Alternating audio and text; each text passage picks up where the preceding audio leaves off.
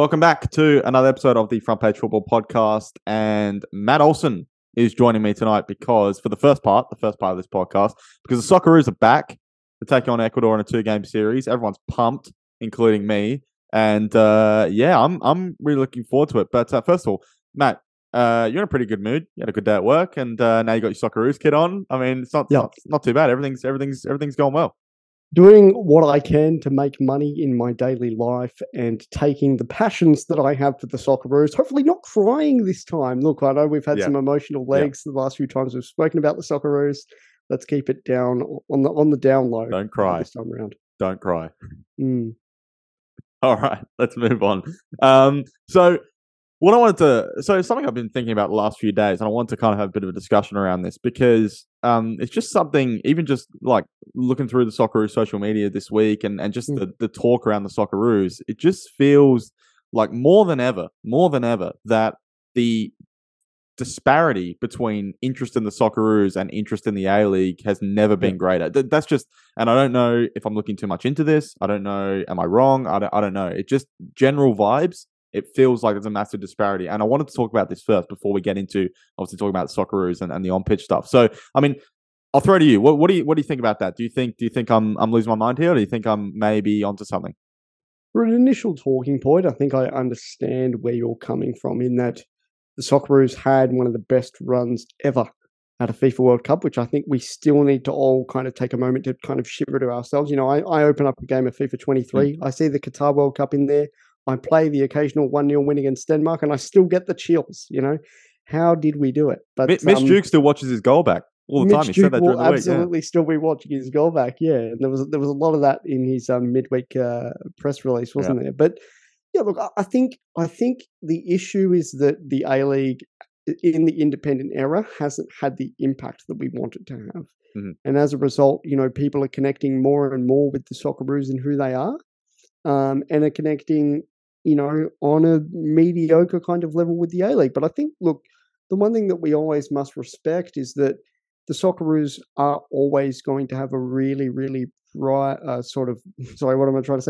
wider kind of broadening sense about who they are as a national team, for the pure fact that they are one of only what I would consider to be 3 national teams that can actually get the country together to watch a match, the other being the Australian national cricket team and the Wallabies, who people only really care about at World Cup time anyway. So, yeah, the Socceroos have that really wide kind of approach, and the A-League is still very much in its niche in that way. So one thing that you say is, yeah, okay, the Socceroos are far more popular, but that's always kind of been the case as well. And I think that we'd be harsh on the A-League in its current state to beat on it even more when we know that the A-League is kind of going through a tough period anyway. But, and just the other thing as well, so I was watching the Graham Alden and Harry Suter had a press conference today, a joint press conference, and even Arnie's like, this is as positive as he's ever been, I feel, in his career. I mean, he's cracking jokes every 2 minutes. It's kind of like, well, what's going on here? Like, you know, it's almost like he just made the round of 16 at a World Cup. Well, unexpectedly. Yes, it is almost like that just happened. That is true. And it's almost like he just got a contract extension for another 4 years and he's quite secure in his job. That's also true. But it's just, you know, we know what Arnie's like. We know how I guess demonstrative and kind of cynical, ruthless he can be at times. Yep. So to see him kind of cracking jokes with Harry Suter, and it's just kind of like, wow, this is different. But that's kind of what I wanted to get into, is kind of like there's just this positive vibe which is constantly emanating from this team, which is obviously understandable for the results. I understand it, but you know, we're still, what are we? 3 months removed from what happened in Qatar still. So and these guys still haven't played, you know, in quite a while. So, you know, and for them to come back into camp, and it looks like, you know, they've just kind of picked up where they left off, which is fantastic. There's that sense of unity, which I can really see. Even something as small as Martin Boyle has actually joined the boys for the camp to continue his recovery from injury. I mean, that's stuff like that's great as well. Yeah, exactly. On a molecular level, you're witnessing molecular level. Yes, that's right. You're witnessing every kind of net positive that you can for who this team are and what their expectations are as well. And I think what's particularly intriguing is that we're up at a period where we're about to face an opponent that I think on paper are really, really intriguing to face. And another thing Totally is, agree. I don't see this team for the foreseeable future going on the road and having a really tough road trip for a while. And it means that we're probably going to see a very, very positive vibe on the Socceroos and who they are for a long while, because this team are going to churn out results that are respectable more and more as well. So if you're Graham Arnold, you're probably sitting there and laughing, to be honest. You're probably sitting there thinking, there's nothing in the next, Well, he is sitting there and laughing because that's what I saw him do half the press conference today. Yeah, but that's what I mean. Like for the next 2.5 to 3 years, are this team going to be challenged in any way until sort of the back end of 2025 when we're trying to qualify for a World Cup? I mean, like, but it's you know the what's safest incredible job in the world, is it not? Yeah, true. But you know what's incredible is that this game tomorrow is actually going to mark, or today, by the time the podcast goes up, is actually going to mark a year to the date since the 2-0 defeat at home to Japan in qualifying, which is just a crazy, incredible, who could have predicted that? Basically, the lowest moment of the Graham Arnold era is now being, replaced here with like the dawning of this, continuation of what's been a fantastic few months. I mean, that's just bizarre how that's kind of worked out. It is. No, it is. And I still think we're all sitting there after the Japan and Saudi games thinking this is it. This is the time where it all goes to shit. And big picture, but also big picture, it felt like big picture it's going to shit. Like kind of just the sport in general. But yeah. I mean, how do you even describe what we've been through? Now, look, the A-League 2021-22 was one of the worst campaigns ever. I feel like 22-23 has actually been a net positive despite the Melbourne Derby drama. And when you think about that for just a split second and then compare it with the positives that have been going on from a Football Australia, from a Socceroos, from a Matildas campaign kind of way, I mean, we've had 2 youth teams that have really held their own at World Cups as well. I mean, at that level, we're excelling. We went to an Asian Cup and produced one of our better results in over a decade. Yeah, but I mean, they should have got through, right? It came down to Adrian We're not doing this. We're not doing this. I'm joking. I'm just poking the bear. No, I know, but I'm just saying, it came down to Adrian Segacic hitting the bar. Yeah, that's extremely respectable, despite what a certain Cody Ojeda thinks. And the young Matildas, even them going up against Brazil and Spain at a youth level where we weren't even getting the results in Asia. I mean, that was back in August. But even then, we can acknowledge time and time again, we've done what we've needed to do. We're on the up. We're improving. And you just have to wonder, I'm getting on the broad kind of side of it here. Yeah. But you have to wonder how the introduction of a national cup competition has helped to that. And I know I'm picking at something really random there, but that is random. It feels like we actually need to acknowledge some of the steps that were put into football in a national sense, dating from sort of 2015 onwards, that maybe have actually contributed to this kind of stuff in some way. Well, I said this, but I can't remember. I can't remember when it was. It actually might have been when we were doing the pod when the squad was announced for the World Cup, when we did that big pod where we did, examine the squad. And I think I remember saying, look, and we were pretty down about the squad. We were kind of it's maybe slightly better than 2018 and this sort of thing.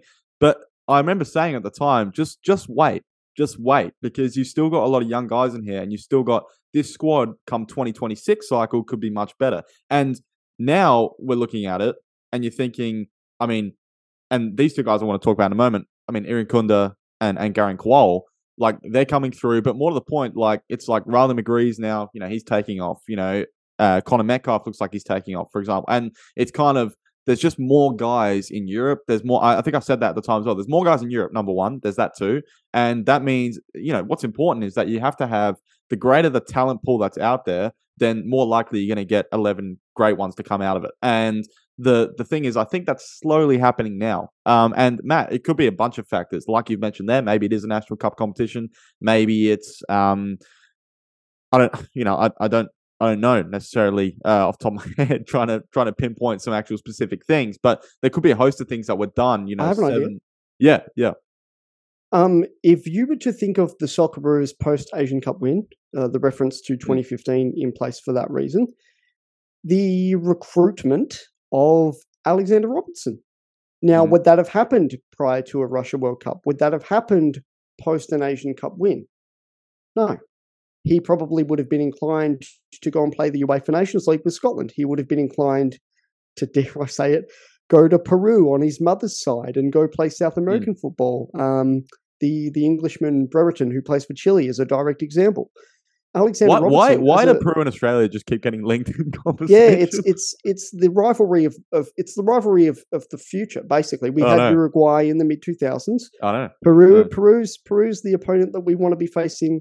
Hopefully as a Copa America invitee in a few years' time. Who knows? But I mean, Alexander Robertson. Can I just? I want to point to his selection. Just as a little tangent, little sneaky tangent. Yep. Yeah. Why not? Not only would that have not happened 5-10 years ago, but his ability for his whole announcement around, am I going to pick England? Am I going to pick Scotland? Am I going to pick Peru? No, do you know what? I'm going to pick Australia. Why did that not get as much mainstream coverage as we maybe would have thought? Yeah, no, it's a good point. And I can say this, Arnold did mention in his press conference that it's a good chance, quote, good chance that Robertson and Jordan Boss could debut in the game tonight as well. So there's that too. No, I agree. I think even the other thing, like Harry Suter, how much pride he takes in playing for the shirt. You know, Jason Cummings is another one. You know, I guess there's a sense of, I get a sense of these guys really want to play for Arnie. There's that too. I think, you know, he's definitely got the team, you know, with him on his back, going through everything. But dare say that. Yeah. Dare say that 8 years ago when he was attacking Adam Peacock on Fox Sports. This is the guy who all the big hitters in Australian football want to play for. It's incredible. The rise is incredible. Yeah. I got to say, it is slightly amusing seeing him and Adam be quite on a very good conversational basis in press conferences. And every time they are, and Adam asks a question, I think of that moment 6 years ago. But it's strange how things can change. But I think the other thing as well that I want to mention about this A-League Socceroos thing I was talking about is maybe as well the A-League has inadvertently influenced the interest in the Socceroos by actually having more guys in the Socceroos who are produced by the A-League. I think from a South Australian perspective, with the likes of Craig Goodman being front and centre, you are witnessing that a lot. I can tell you in WA, no one looks at Adam Taggart and goes, oh yeah, he played for the Socceroos. What, they look at him and go, hey, he played for Joondalup.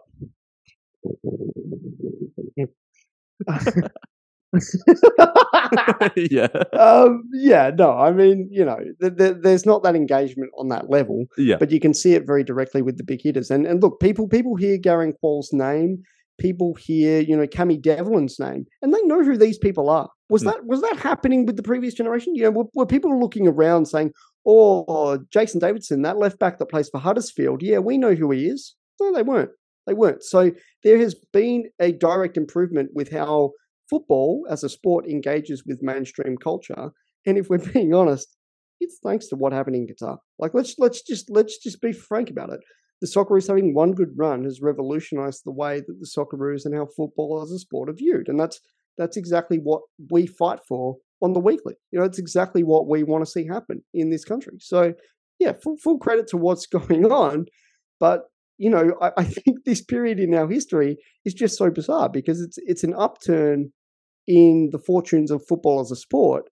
But for our own domestic professional product, there's a lot more to gain from. And I think the A-League hasn't been in this history in this spot any time in history. You look at when the A-League was first introduced, you look at that kind of South Africa World Cup period where we had a lot going for us, but we didn't get the full product.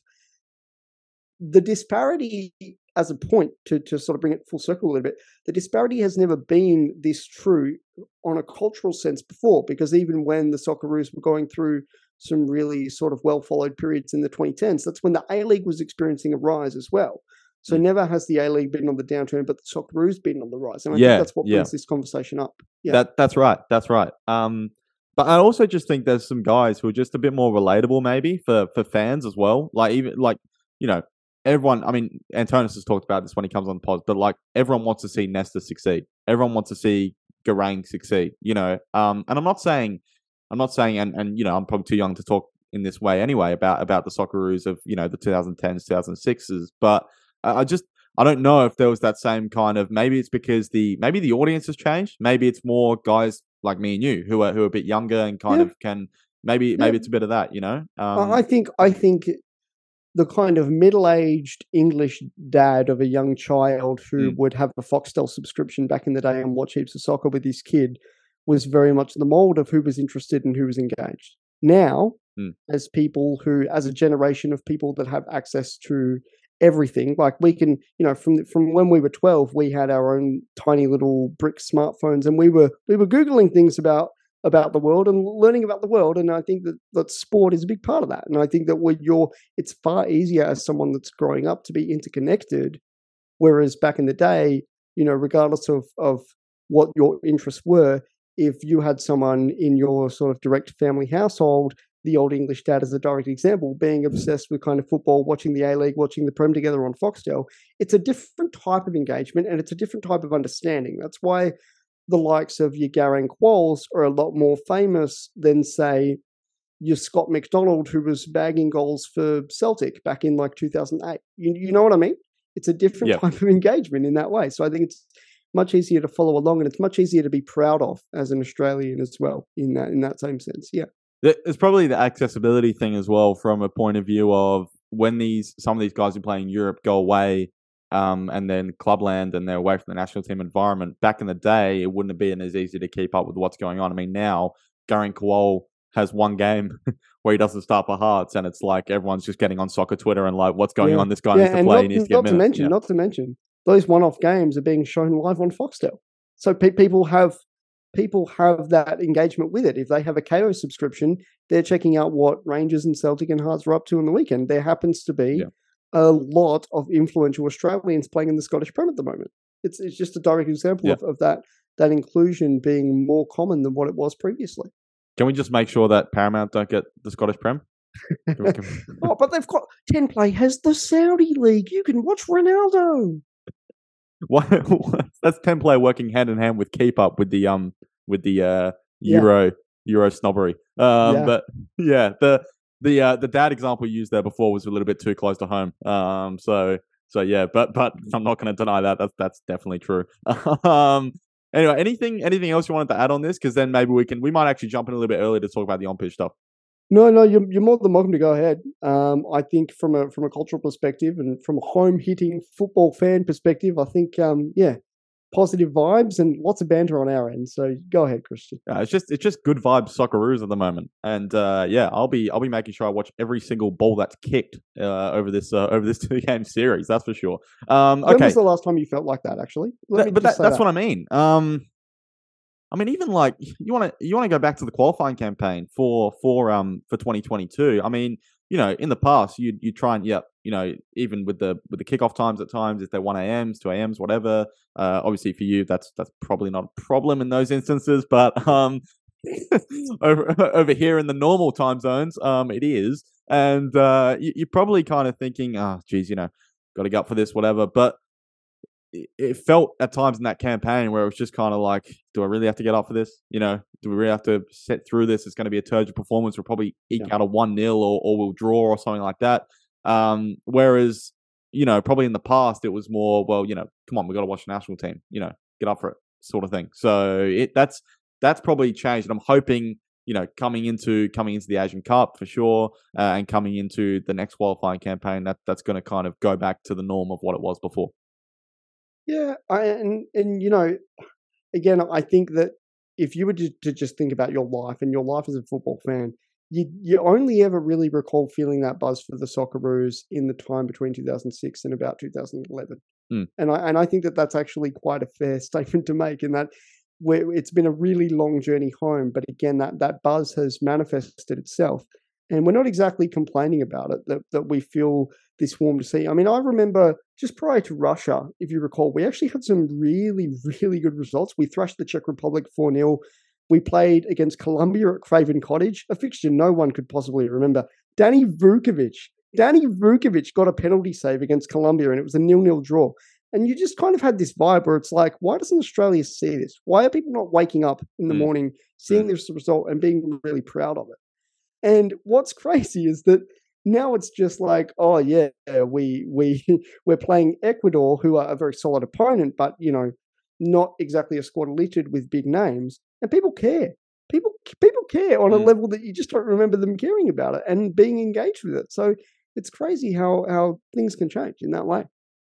Yeah, no, I totally agree. I mean, if you wanted to kind of go back from my personal perspective, I think the last time, the one time I can really fondly remember as a young, when I was younger, being really passionate about Socceroos was the 2011 Asian Cup run.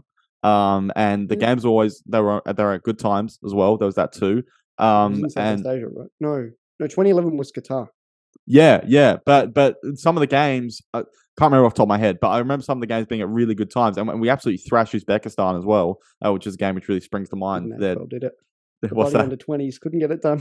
No, I know and the that just penalty brought up shootout in some 2019. some PTSD. We have some history against Uzbekistan. That's a weird one. I know. Weird one. It's a bit of a weird kind of Socceroos got weird rivalries everywhere. But that one kind of springs to mind, and then 2015 was kind of, if you want to look at the 2015 Asian Cup, I mean that was kind of, you have to, like, how can you not get up for it? It's right in your backyard, right? So that one, it's kind of like, it's hard to kind of put it in there. Obviously, 2014 was big as well with Brazil. Yeah, 2015 stands out as an anomaly in that I think it touched mainstream culture, but it only touched mainstream culture in the sense that they all understood that we won something really big, and then they didn't quite engage with it. Didn't really, Andrew's gone on the record as saying that the 2015 Asian Cup didn't have the impact that even he foresaw and wanted, but people still engaged with it in a way that they didn't previously. So no, for sure. All right. But the main consensus here is that I think we're both pretty pumped. So looking forward to it. And let's talk, I guess, for about 20 minutes or so about kind of the squad on pitch, what we can expect to see. So like I mentioned before, Alex Robertson, Jordan Boss, good chance to make their debuts, apparently. Now, the other interesting part from the press conference today was that Rene Meulenstein is actually signed on for another cycle, which is probably a big piece of news and quite underrated piece of news, because him working alongside Arnie has really worked well for the setup. He's always been someone that I think was an extension of, like, here's this sort of big money recruit from Europe. How can he help our football teams develop? And I think what's crazy about Rennie is that he's probably looked around, saw the Qatar World Cup coming up and thought, now's probably my time to leave the cycle, maybe try and get a domestic job in the Netherlands or something like that. The World Cup result is just, again, we have to say it, the manifestation of how well we did in the results wants to keep someone like Rene Meulenstein engaged with football on an international level. And it's just another one of those things where he looks around, he sees the history of the Dutch management we had, why it didn't work. He sees someone like Graham Arnold. For whatever reason, he really, really engages with Graham Arnold and his coaching style. He sees the talent like Sutar playing in the Premier League. He sees the talent like Robinson coming from Europe. And you just have to look at it and you have to respect what's going on. You see the likes of Devlin, you see the likes of Qual, you see the likes of Kunda, Metcalf, Atkinson, all these young guys who are on the periphery of being really solid players in Europe and really forging a way forward for the Socceroos. Why would you want to leave?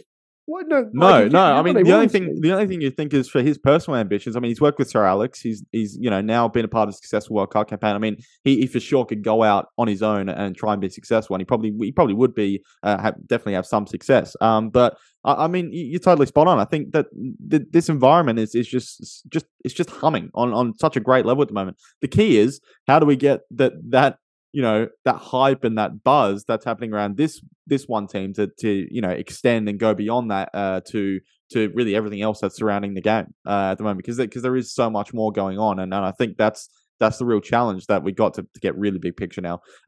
Is even things like getting out to local NPL games and stuff like that, having that same passion that you bring to the Roos table and bring it to the other facets, but that is such a big challenge. It is, and the main corporate in this conversation, if we're being honest, it's Danny Townsend and the APL.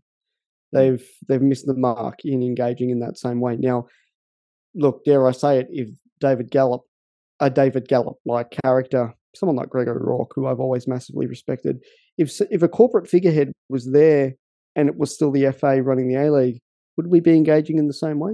I still want to say no, but I want to pose the question. And dare we? Do you almost feel, sorry, this brings up an interesting point. Do you almost feel like, because we got plenty of time, we can discuss a little bit further. Do you feel like almost some people might be gravitating more to the Socceroos as a kind of as a kind of way of telling the APL that we don't want to maybe engage in your league anymore, and we want to engage with the national teams. Not in that sense, but they just kind of maybe going out of their way to make sure that they're really trying to engage with the Socceroos and not so much with the A-League. No. And I'll tell you why. Okay. Most of the demographic that we're talking about are really sports mad people and not football people. I think football people, you have like the boycotters and the ultras and all those kinds of people. I mean, they're going to probably stay up late and watch a game on Channel 10 regardless, right? So who cares? Their qualms with the APL is something completely separate, in my honest opinion. I just think that the mainstream sports fan is in a position where they see how incredibly attractive the Socceroos and the Socceroos future is, and they can't get excited in the A-League because the A-League is only presenting an aura of this is the stale, boring A-League. And it just needs to find a way to move on beyond that in some way. I don't know what the fix is. Maybe the fix is having... Can I ask you this? Put on your media marketing cap right now. What would have been your first kind of moves after what was happening in the World Cup if you're at the APL? I think reiterating time and time again, and to be fair, Keep Up in the APL have tried this in their marketing, I know, but they've tried time and time again to say, you do realise that the overwhelming majority of those players actually played in this league, right? But find a way that it's not being plastered on Keep Up in football circles. Find a way that it's being plastered in mainstream news. Or even physically out in public is the other thing, which would have been great. Yeah.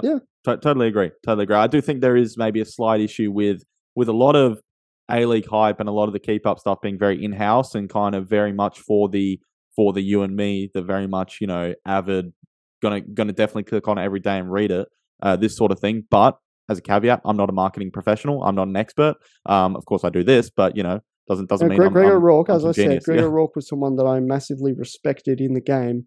Two shout outs for Greg O'Rourke in the space of 5 minutes. Yeah, well, he's going to resign soon, right? So that's why I'm mentioning him so strongly. He came from PepsiCo, man. He came from fucking PepsiCo. You know what I mean? So, you need someone who has that marketing brain. No. That is true. That is true.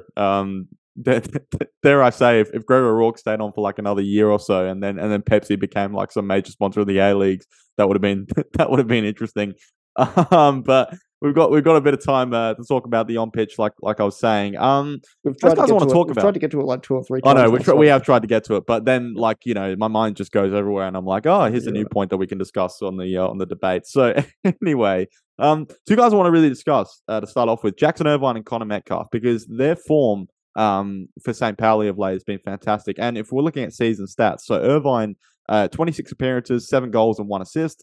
Metcalfe, 22 appearances, 3 goals, 2 assists. That's just looking at the raw numbers from a goals assist standpoint. But definitely Metcalfe has started slower than he just come along in recent weeks in particular. Now he's basically the main fixture. And Irvine, I mean, I think you mentioned this before, someone who perfectly suits that club in St. Pauli.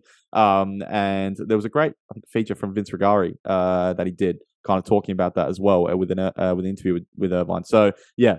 Basically, these two are humming, and I dare I say, I think they're going to feature heavily across both these games. Yes. Look, I hate to do this, but I believe it is not Saint Pauli. I believe it is Sankt Pauli. I believe it's a native German term. Okay, let me just take a break in the podcast, and I'll just go write that into my freaking German vocabulary book. One that you might want to get your head around. But look, again, such a socially progressive club, and one that Jackson has settled into to a T, to the point where, if I'm not mistaken, he's actually been named vice captain a few times and could potentially be wearing the armband for that club in a few years. Connor Metcalfe is such an intriguing one, though. Is he the progressive inner Melbourne boy that none of us really knew he was? I don't know, but look, not on the social side of it as much. He is taken to playing in Europe like a duck takes to water, and for someone again that was an important cog in the wheel in such a big, dominant Melbourne City side, he chose to move at the right time. That being the time that Patrick Gaznorbo and the whole operation kind of moved and had its in between period as well, right? So, for him to be playing and playing his trade in Europe, very, very important. Probably in the long term, I could see him being at the level of sort of playing for a big Scottish Prem club. He seems like a Celtic Rangers long-term career kind of guy. Well, is I that don't. does I he? don't. Yeah, I'm just saying because he's now he's playing very well for a team which is pushing for promotion to the Bundesliga. So That was the other point I had to Yeah. make, though. Yeah, They were quite devastated that they didn't get directly promoted or promoted through the playoff in Germany last season. The fact that they're playing in the Bundesliga 2 again, regardless of how well they're playing, it's actually a huge disappointment, and it's probably the reason why someone like Conor Metcalf has got a start ahead of a really integral and important German or Norwegian or Danish midfielder who would have otherwise occupied that position. That's the caveat with it all. But also the reason I say that is, look, and call me cynical, but I don't necessarily see Conor as the type of player who really gets to go to a big club. And I don't know why I'm making this example. He's not even Australian, for goodness sake. But Sarpreet Singh, there's a reason why Sarpreet Singh hasn't actually bedded down in the culture at Bayern Munich. It's just because the place is Sarpreet Singh still at Bayern? Where is that guy anyway? Well, I believe he's playing 3 Liga on loan. Yeah. Or something to that effect. And I think that your issue is that if Conor puts himself in that situation too soon, he's going to actually be in that sticky period where you're with a big enough club, but you're not playing any football. Do you know who went through that? Jacob Taliano? Rustic. Oh. And Hayden Rustic is one of those guys where, again, he's got the talent, but he just found himself at the wrong time, wrong place, wrong time. And I'm scared that could happen for Conor in the future because, again, if they get promotion, where are they going? They're going to recruit they're going to recruit these European players. So does Conor really fit into that? I don't know. That's where the caveat was with him. With Jackson, it speaks for itself. He is a very, very solid player. There is a reason Giroud took his jersey and not the Cum Dogs, right? Like there's respect there. There's mutual respect there. Yeah.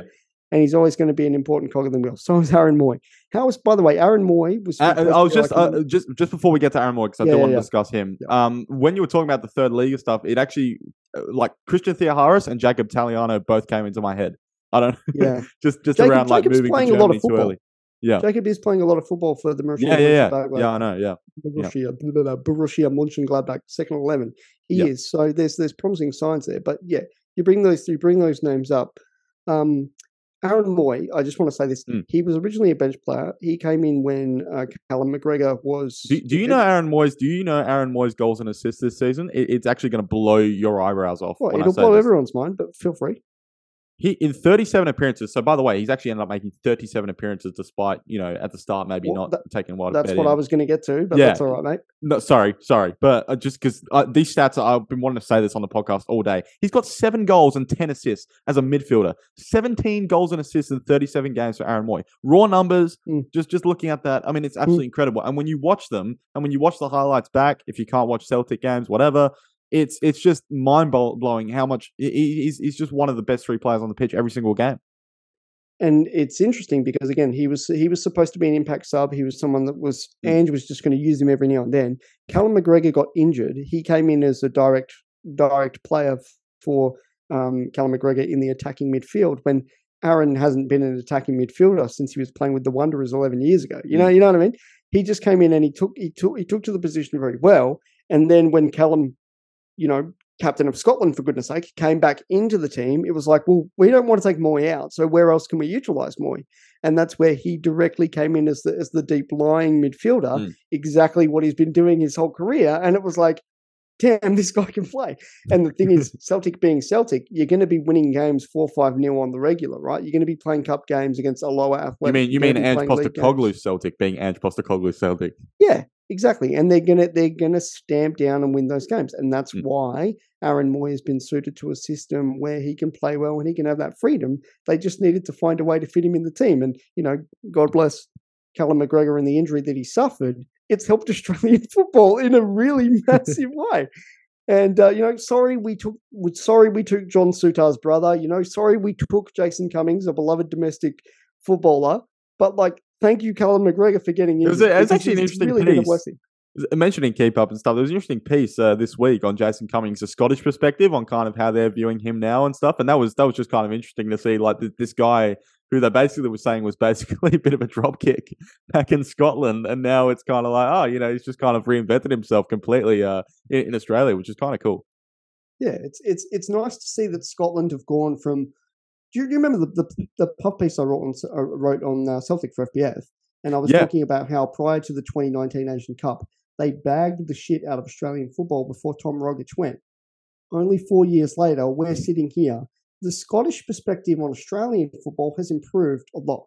And this speaks to why the FA and the Socceroos' success is so important. People overseas see us and they care, and they understand a lot more about what we go through and what's unique to us. And it didn't exist before. So that's where the Scottish perspective is really, really important and really, really valuable. Yeah, no, I agree. And dare I say, it probably would have contributed to, Suter and Cummings deciding, to jump ship. And Alex Robertson. Yeah, of course, as well. So speaking of that, because I know you're pretty close to guys who follow Celtic and stuff. So like, what's the feeling, I guess, around Moy, one, and then another guy I want to mention who's come in, and I know these guys might be Celtic guys, but Ryan Strain's come in as that replacement, which is a great story. He's hailing from the Mowbray Jets here in SA, and they absolutely love it. The fact that he's now a national representative, it's fantastic. But kind of what's the talk, I guess, around this whole, what you've maybe heard, like talking to fans and stuff about, like just the general A-League influence in Scotland, and then I guess maybe just Moy as well. Yeah, Ryan Strain and Bacchus. They I don't know if they scored or got an assist when St Mirren shockingly beat Celtic 2-0. If I remember correctly, no, Keanu Bacchus didn't score in that game, but I'm pretty sure Ryan Strain got an assist. Yes, sure something of that ilk happened. Yeah, and I can remember a few Celtic fans reaching out to me and being like, "Who are these blokes? You're the A-League man. Who are these blokes?" So yeah, you do get a lot of that. I think the Moy perspective I've said enough on. Someone like Ryan Strain, I mean, again, it's just one of those things where like he spent his whole career with Adelaide. Correct me if I'm wrong. He's technically spent a lot of his career under the English flag, technically qualifying as like a pseudo visa player, and he had that whole drama come up. But yeah. I'll be honest, I don't know the ins and outs of all of it, but there was an element of that. Yeah. He's spent a very interesting part of his career sort of being the humble giant and being the one to project himself up when very few people sort of expected it and saw it coming. And I think he's exactly in the same mold as someone like a Connor Metcalf or someone, I'm struggling for names now, but a lot of these players in years gone by, I don't know, this is a weird one, but someone like Vinnie Grella, where like they're part of a far, far bigger system and a far more important cog in the wheel. You struggle to recognize and acknowledge who they are, but every time you sort of see them play and you see them for the individual you are, you can't help but really, really respect what's going on there. And I don't know if by saying that I'm putting a bit of Vinnie Grella's name, but he always stood out as one of the players in the golden generation where it was like, we barely understand who you are kind of thing. Yeah. He was one of the ones that got very few recognition. Yeah, well, it's probably one of these things where Strain, I mean, if you go back to his Adelaide days, he kind of peaked later in his career. There's that too.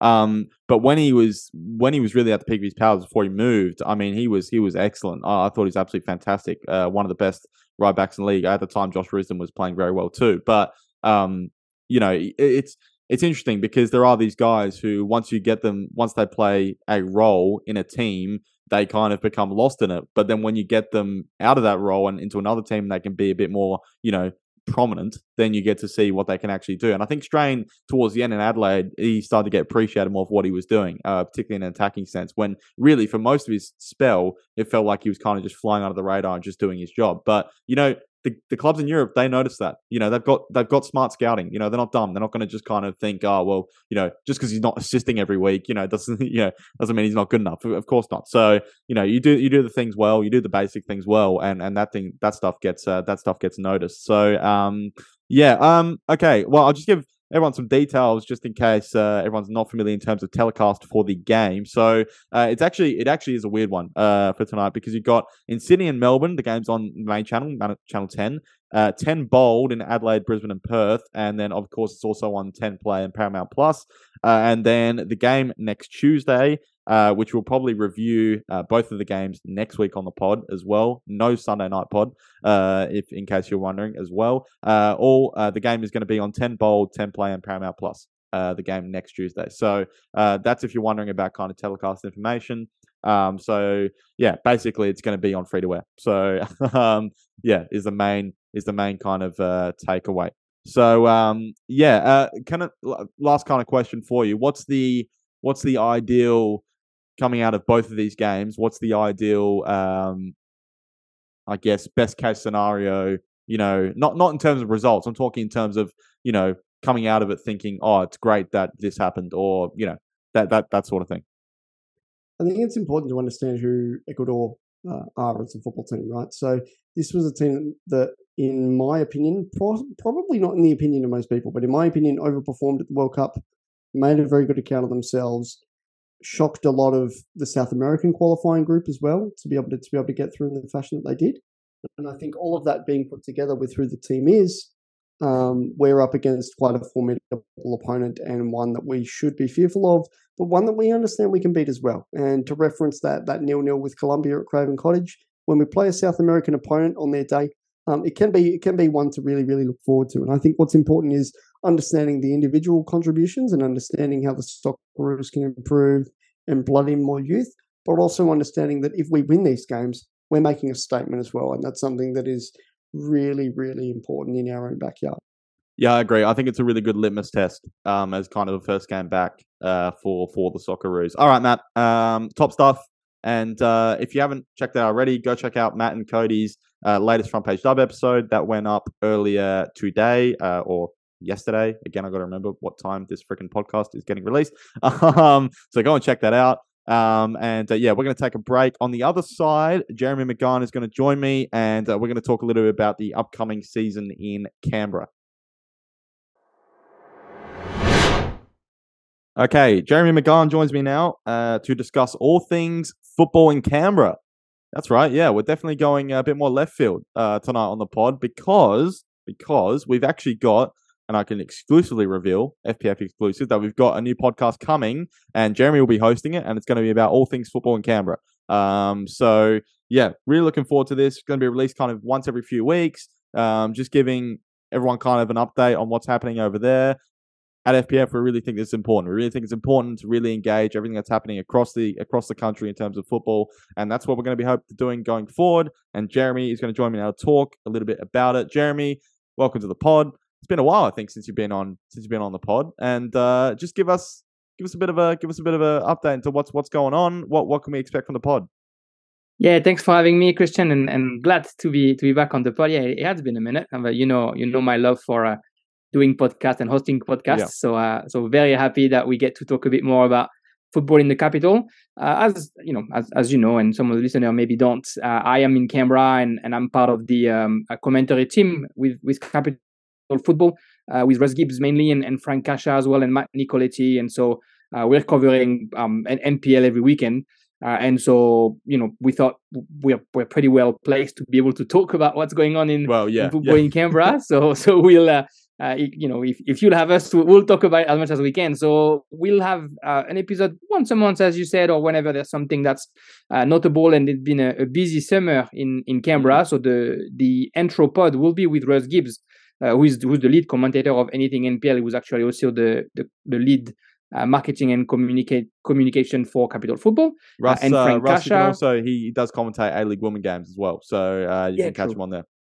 Yeah, exactly. And he's commented the Matildas a couple of times last year, and we'll probably see him doing some other tournaments maybe this year or next. So he knows what he's doing in the commentary world. And our first guest for the episode will also be Frank Kasha, who is a bit of a legend down here in the capital, a coach who's been coaching Canberra Olympic back when they made it to the semi-final of the then FFA Cup in 2018.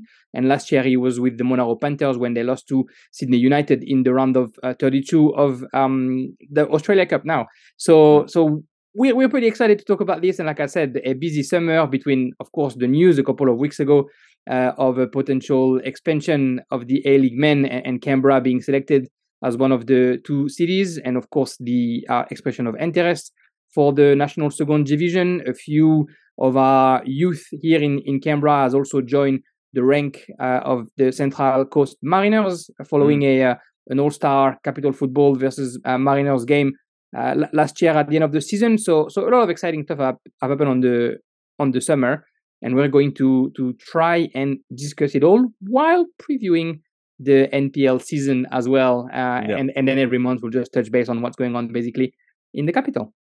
Absolutely. Yep. Let's talk a little bit about that expansion stuff.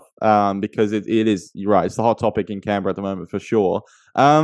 Give us, because you're over there, you're on the ground, you know what's kind of going on. Give us kind of a bit of an insight into like what's the feel over there around this. I mean, it seems very much outside of Canberra that everyone's saying this is kind of a long time coming. They've had the women's team for quite a while. This should have happened a while ago.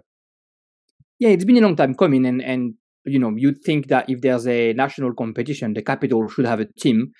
So there have been a few bids who tried to bring national football back in Canberra. There was obviously the Canberra Cosmos back when we had the NSL, but then it's been gone and nothing has come back since the A-League has seen their birth in 2005.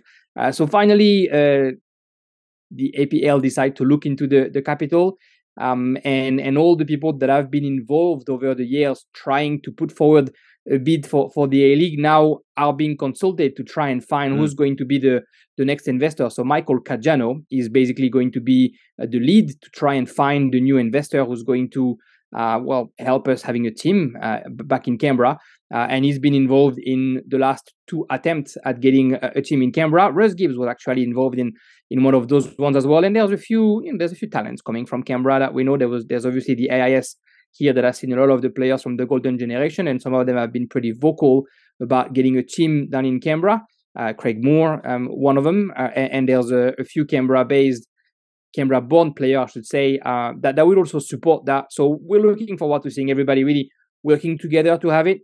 Michael Caggiano has said in the previous bid that he's spoken to people with a lot of money to come in and get a team in Canberra. There's a fact that nobody can neglect is that's where the power is, that's where the parliament is. And so, it's a nice little way to try and get people to input some money in there to try and lure them with whatever the political side of it would be. So that's one side of it that we can't really neglect and that we should discuss, and we will discuss at length, I think, with Russ and Frank as well, is, as you mentioned, there's been a women's team here for a while, and a women's team that has been performant, 3 times premier, twice champion of the A-League women since 2009.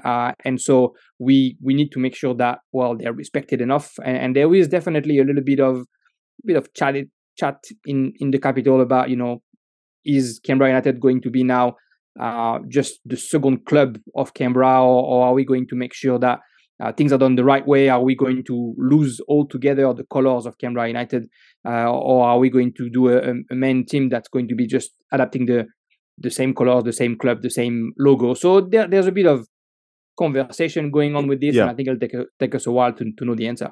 Is there? I've already seen some stuff. Is there a worry that if this becomes very much under the same flag of the A-League women's team, Canberra United, that the resources kind of put into maybe the women's team might get kind of drained a little bit, and things kind of shift a little bit more to the men's team? Because I've seen that a little bit, and in a way you'd probably understand it a little bit, but there is obviously there's concern for those people that have been following the A-League women's team, and you're right, who have been successful for many years as well.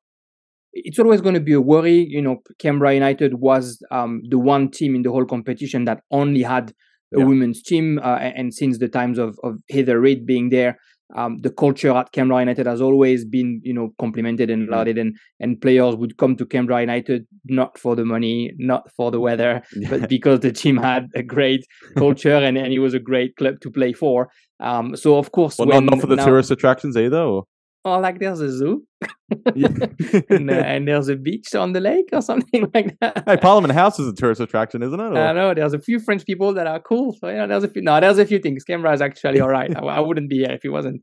So that was a real. I think that was a real asset for the team to be able to bring good players, saying, hey, we just have a women's team. You're not going to be the third wheel or anything like that. You're the product that matter. And so of course there are worries, and it's a club that belongs to the federation because it belongs to Capital Football. Capital Football administers Canberra United. So it's also something that's unique in that sense now that the APL took over professional football in Australia. So there's a few changes and there's a few things that play there if we keep Canberra United, which is what everybody wants in the capital. We keep Canberra United, we keep the colours, and we just plug in a male team to a program that is already known. The identity, yeah, the identity is already there. The DNA, to use a term that's too used, is already there as well. So you kind of want to use that, and it's paying respect to Canberra United. It's been such a fantastic club. So hopefully it stays that way. There's no doubt that there are worries that when the main team comes in, there's just less love for the women's club. Yeah. But in saying that, they've got that history they can fall back on, and that's always going to be there. It is going to be interesting, like you mentioned, around how that maybe the club is there potential for a potential kind of restructure in the way it operates because of the fact that you're right, it is kind of run by Capital Football. Yet now with the APL and they're keen to get a men's team in, how's that going to kind of change? Because as we know from the board meetings that they have, and all the clubs are kind of represented on there, but Canberra aren't, because and they're kind of just sitting in on those meetings without actually having voting rights because of the way the club's obviously structured. So that's going to be really interesting, no doubt. Whoever's with the Michael, who you mentioned there as part of the bid for the men's team, that they for sure want a voting right on what's going on with the league as one of their main things. And it's a better place to be, I think, having an already structured, organized women's team and bring in the men's team than having to create a women's team from nothing just because the APL say we have to have a men's and a women's team. And then I think that's where it's hard to get the funds and the money in there. When you already have an established club and everything is already done, in my opinion, seeing the positive side of it, getting the men's team in, getting somebody to actually invest to get the men's team in, I'd hope that the women's team is actually going to beneficiate from it. Better, better training grounds, better installation, a bit more eyes on the capital, a bit more fans, also hopefully, and a real fidelity around what football is in the capital. So I'm hoping that by bringing a men's team, you actually bring more money in there and more support for what the women's football is. So hopefully that's where it goes on the positive side.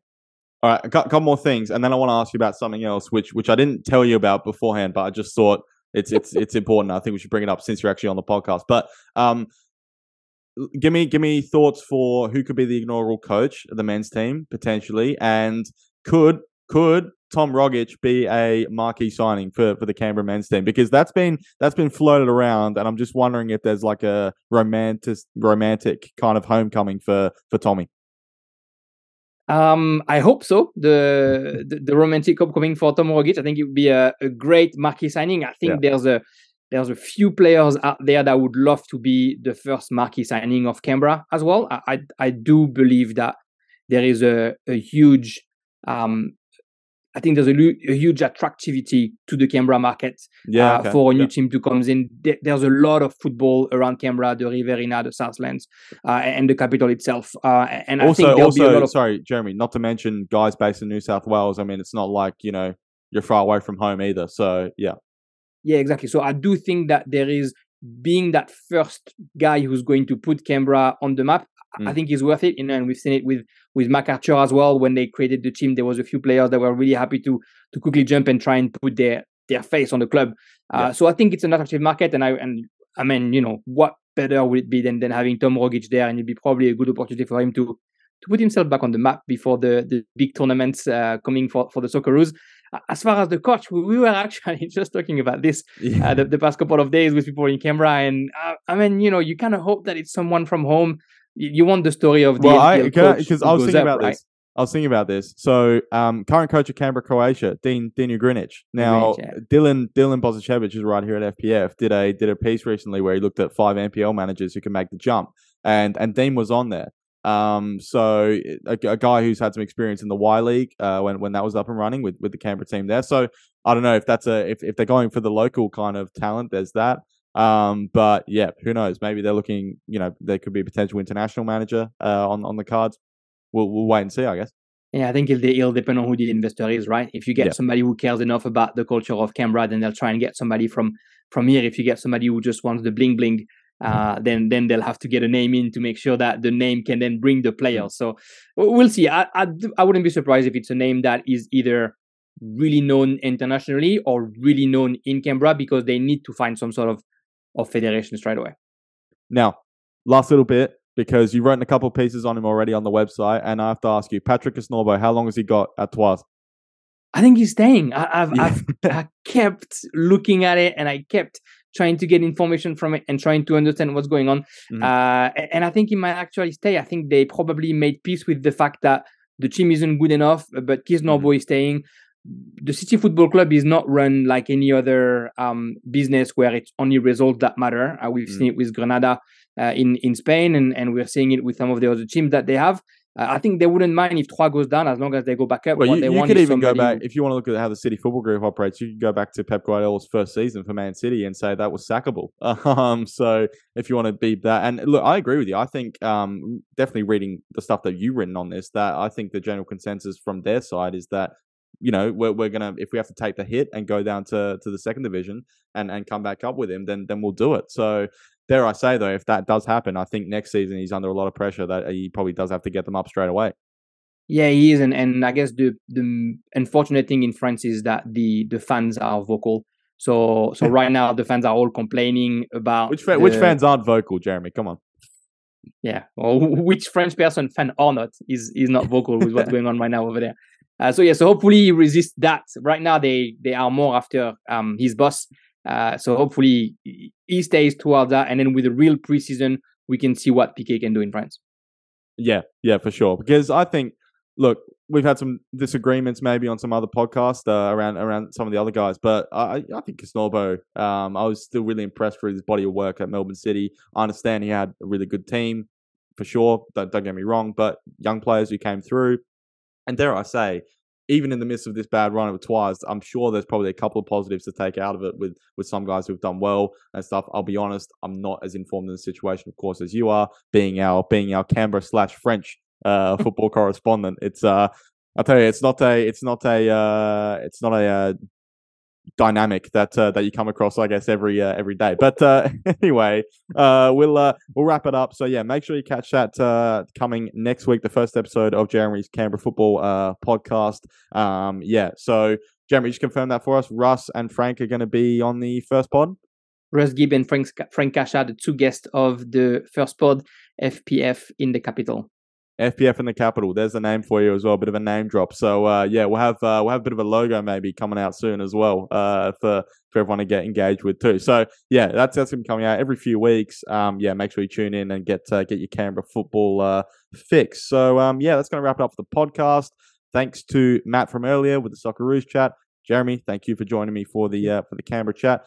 Front Page Football, make sure you check us out on Twitter and Instagram. That's at Front PG Football, Facebook Front Page Football, LinkedIn as well, TikTok as well, and finally the website, frontpagefootball.net. I think I plugged everything there. Everything's all good. Yep. But thanks again, Jeremy. And you can catch us. I think I mentioned it earlier. No Sunday night pod this week, so we'll be back on this feed on this podcast probably next Friday. So reviewing these two games between the Socceroos and Ecuador. So stay tuned for that. And see you soon.